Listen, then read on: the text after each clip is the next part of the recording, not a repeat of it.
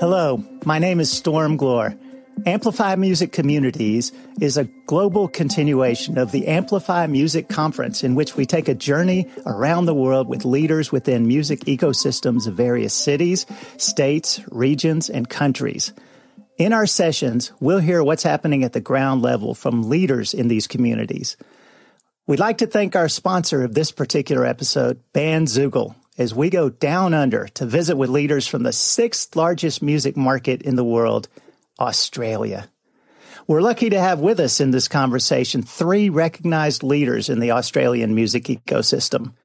Hi, my name's Leanne D'Souza. I'm a co-owner of Nightlife Music.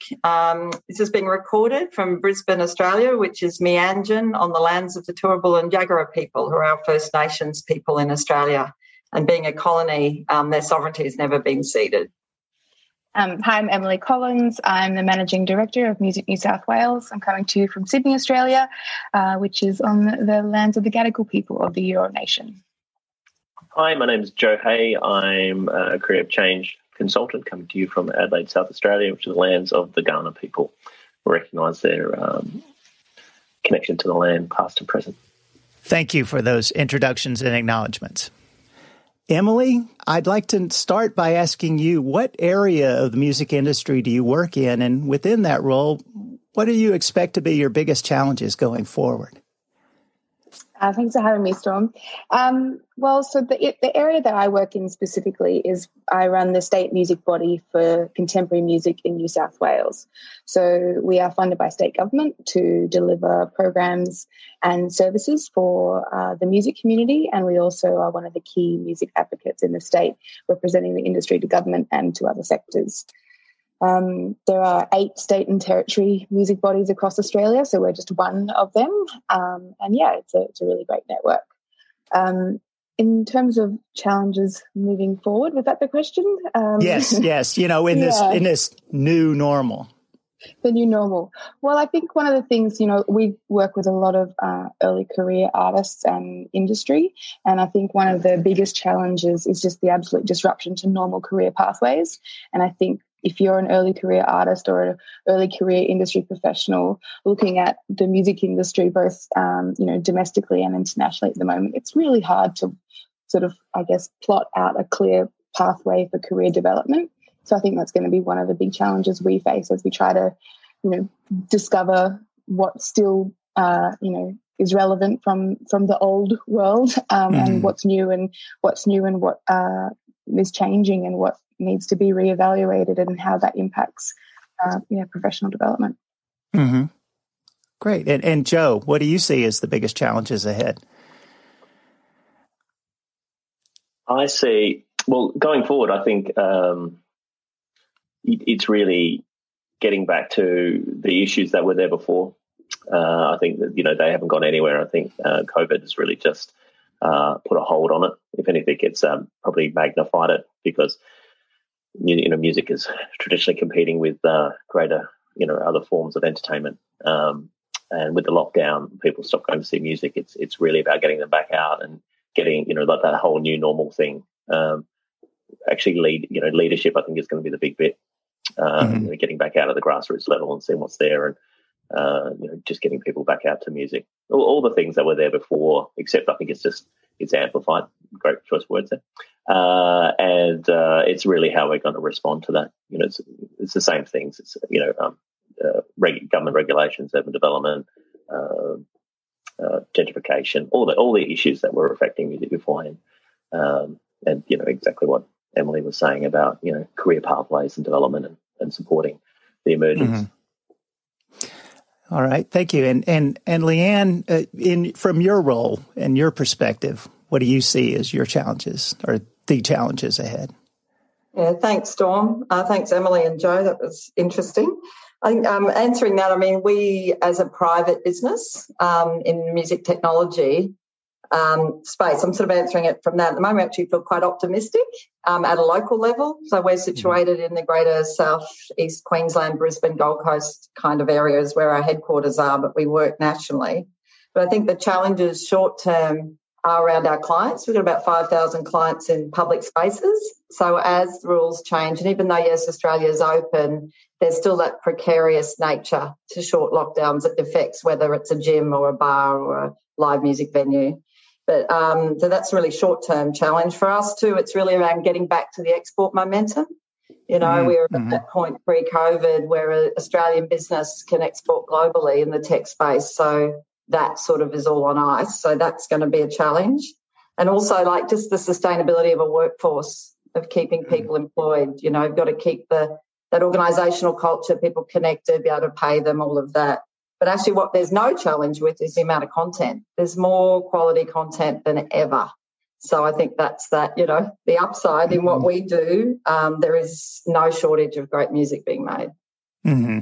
Well, I appreciate your optimism on that, and it's great hearing from your all's perspectives on that. What I'd like to ask next is, from a community level, your governments, what have they done to boost music in Australia, and do they have anything in motion for next year and beyond? How about Emily? Would you answer that one? Yeah.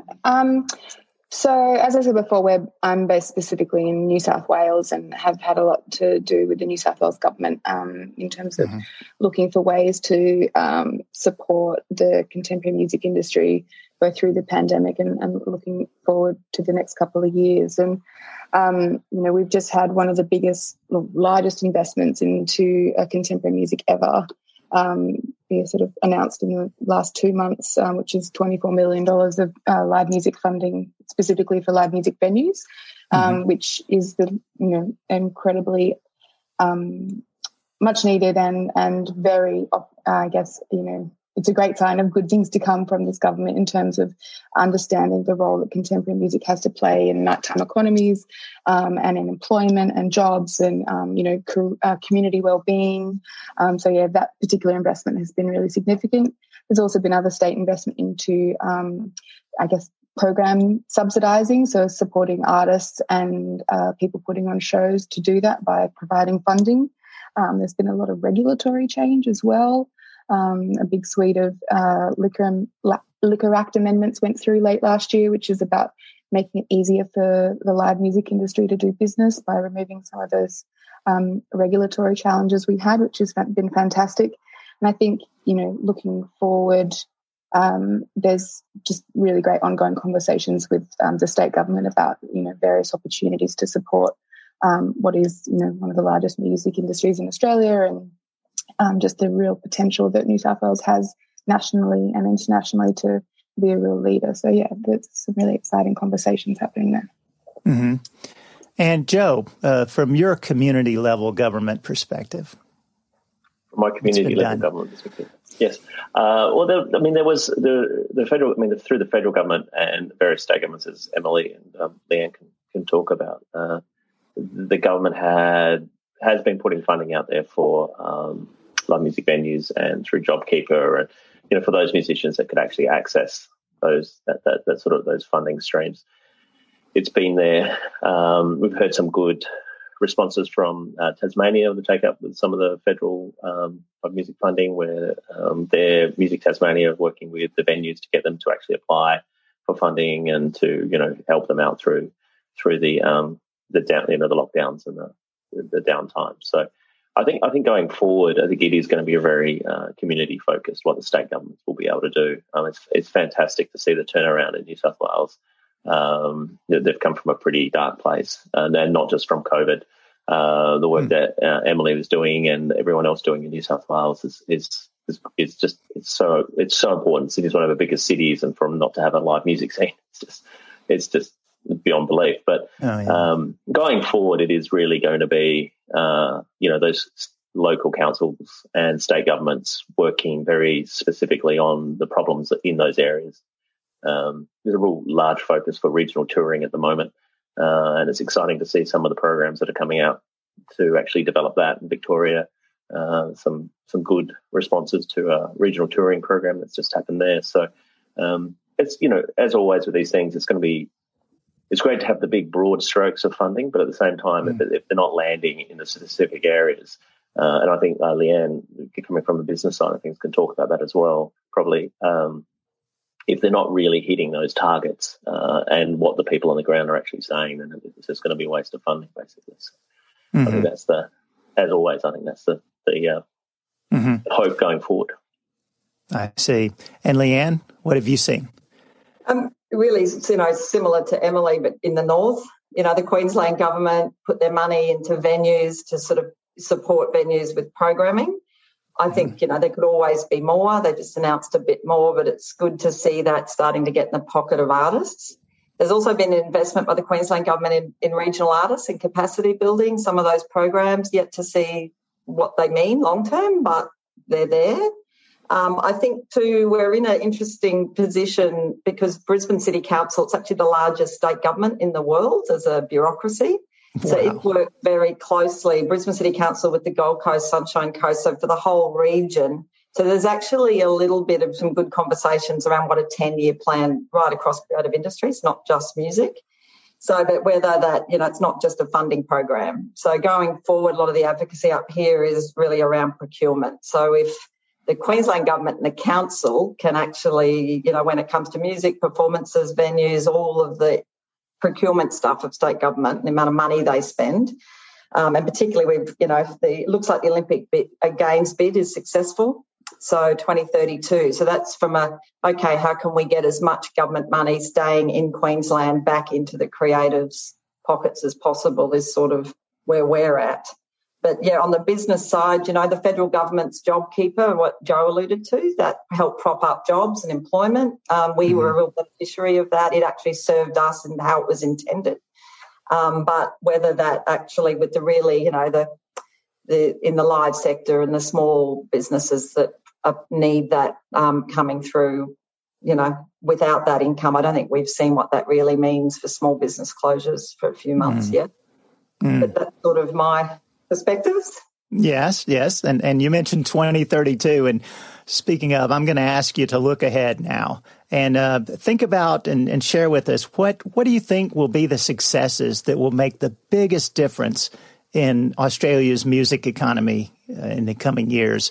Emily, what are your thoughts on that? What will be the successes, you think? That's a really tough one. I know. I mean, look, I think, like Leanne said, there's no shortage of talent, and I think Australia has an incredible advantage at the moment to really support and not propagate or proliferate, but one of those words that make sure that Australian talent is not just like becoming more of a mainstay within Australia as the content that we consume, but also internationally. And I think the success that we're looking for is to really see viable, sustainable, ongoing careers for artists, and that's what we're all, I guess, working towards. Yeah, that's what keeps me going, and that's what I think we're all banking on. Okay, and Joe, what are your thoughts on that? Well, I'd probably make a joke and say, get a few more massive international acts, which again, I totally agree with Emily and Leanne.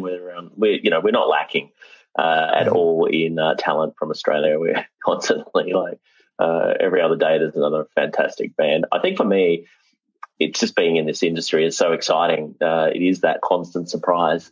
It is that constant new discovery.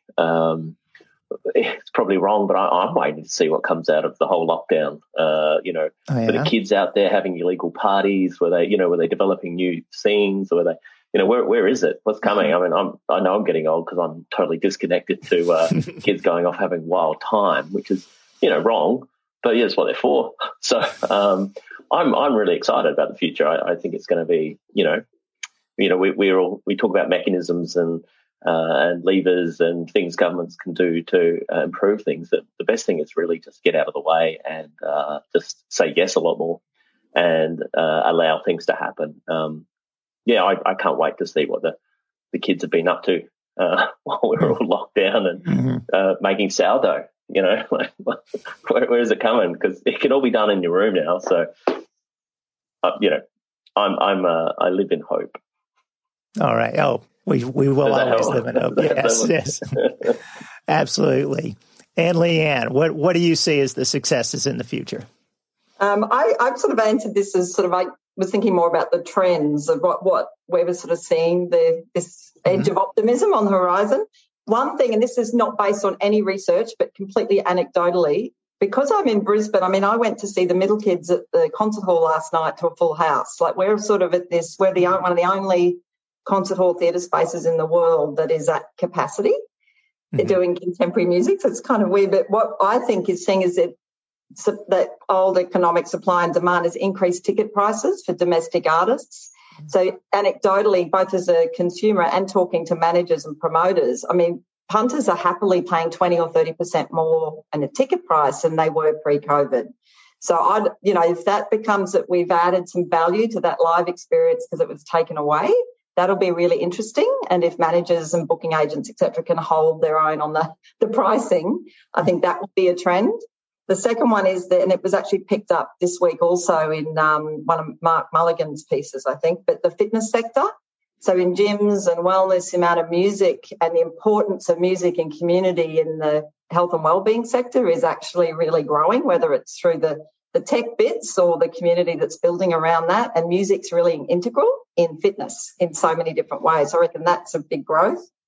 The third thing that's quite niche to what we do, but it's by no means an Australia-only problem, but actually having data agreements with the PRO so that actual accurate distribution of royalties back to the right pockets.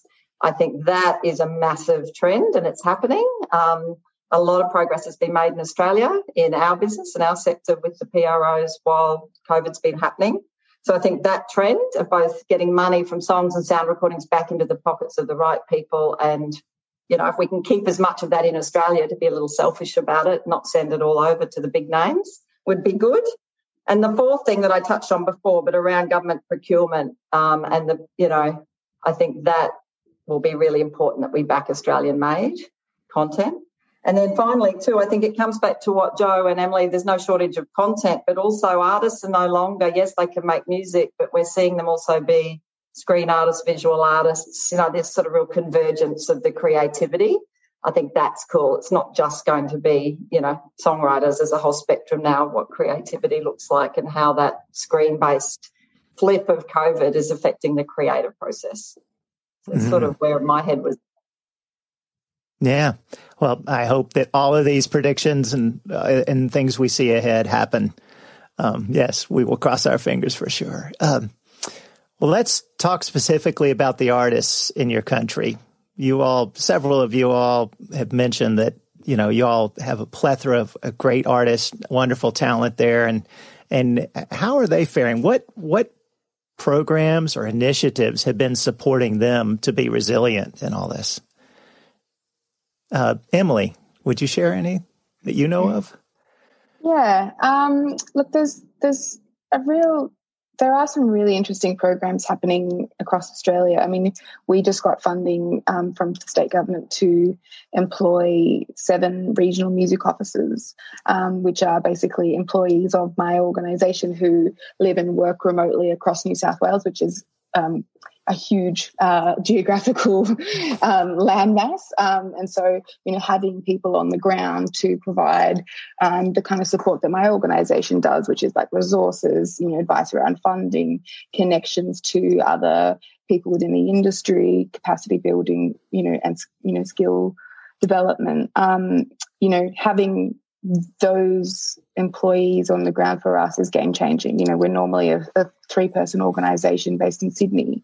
And so now that we've been able to extend our offering across the state, we're really looking to see, a great capacity building for regional artists who are already, doing amazing things, but just need, a bit of a help, like everyone. So yeah, I think that's one program we're really proud of.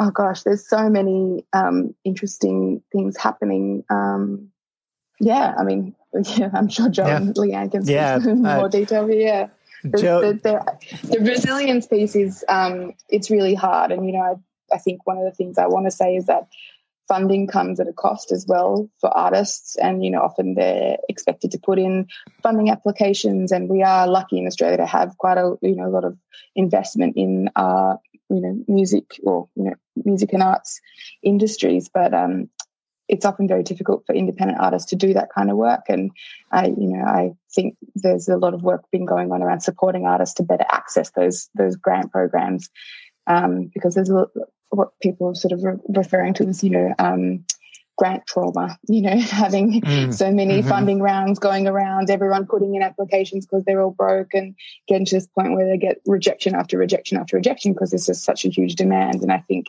that's one thing I'm really keen to make sure we keep doing as an organisation, supporting artists to access that kind of support. Mm-hmm. Okay. And Joe and Leanne, any other programs that you want to mention? Oh, Joe, do you want me to? I think listening. I mean, Em covered some of the. We'll probably cross over. Yeah. Oh, sorry. Yeah. Well, two things. I mean, one, we have a National Artist Benevolent Association that called Support Act, and I think the federal government have funneled a lot of money there to get out rapid, $2,000 grants here and there, and support some of the health and wellbeing training and support for artists. And there's a counselling hotline, that type of practical support. But then I sort of look on the other side at, when you think about artists just in our local community, I think even though, yes, Australia is opening up and it's feeling a bit, back to normal, whatever that is, I still think there's that deep grief and trauma. Like we had a music awards night here last week, and just artists haven't actually been in spaces with other artists. So there's actually a lot of, healing and talking to each other. And I'm as Emily know, I'm a big champion of peer support. So I just think I don't feel like there's enough mechanisms at the moment yet for artist-to-artist conversations and discussing and sharing that experience in order to kind of align what's the expectations of what it is to be now an artist. I feel, again, it's a really precarious, and without creating spaces for artists to have conversations and share experiences, we're not sure. And not just about co-writing or some sort of creative collaboration. It's actually a human sharing of what's just been through, and out of that, of how we really support the artists rather than sort of trying to design what we think they need. I don't think artists themselves can articulate what they need yet. So it's a bit of a watch this space for me. Mm-hmm. Joe, anything to add? Well, just following on, but just in total support. I think the thing that's been really, really good to watch over the last 5, 6, 10 years is the development of an understanding of mental health and community and looking out for each other and ending really bad behaviour and unacceptable behaviour across the sector. I think it's so nice to hear the event, Leanne, in Brisbane. I'm very jealous. I think everyone's sort of feeling, again, a massive feeling of isolation. And as touring and all that sort of stuff starts to come, happen again, everyone's getting out. I went and saw a gig at a very small venue the other night, and you're right, the artists were really excited to see each other. It was, just realise how locked off you get from everybody, especially when you're not able to go out and do what you love, which is like performing live music or whatever, really.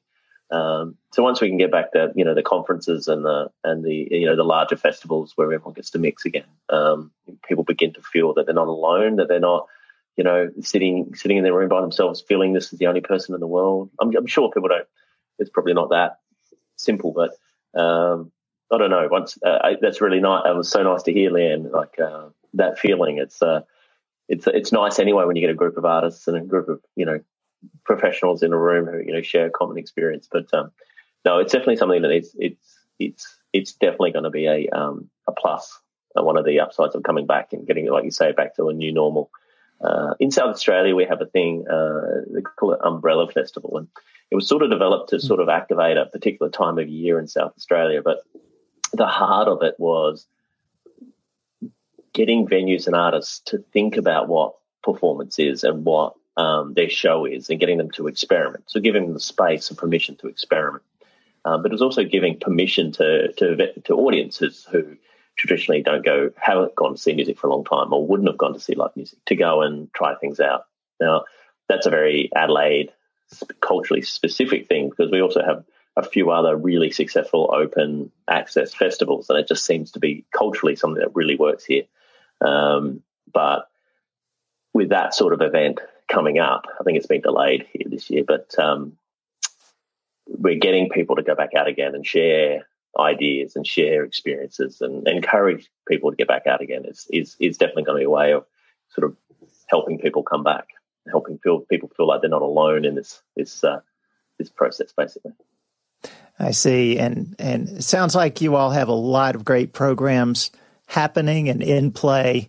But I appreciate that you all also mentioned, existing issues that still need to be addressed. And that's part of it, too. So thank you for sharing those thoughts. Well, that brings our conversation to a close for now. And I absolutely want to thank all of you, Joe, Leanne, Emily. Thank you so much for your time and sharing your insights. Very much appreciated. I also want to thank our sponsor, Bandzoogle. Check them out at bandzoogle.com. And that concludes this session. Thank you for checking out this edition of Amplify Music Communities. You can learn more by going to amplifymusic.org/communities. Subscribe to our podcast feed for more episodes, and thank you.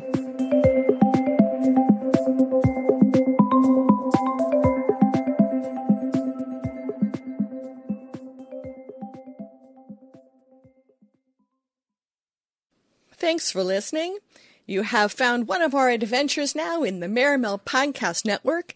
You can find our shows everywhere that you listen to podcasts.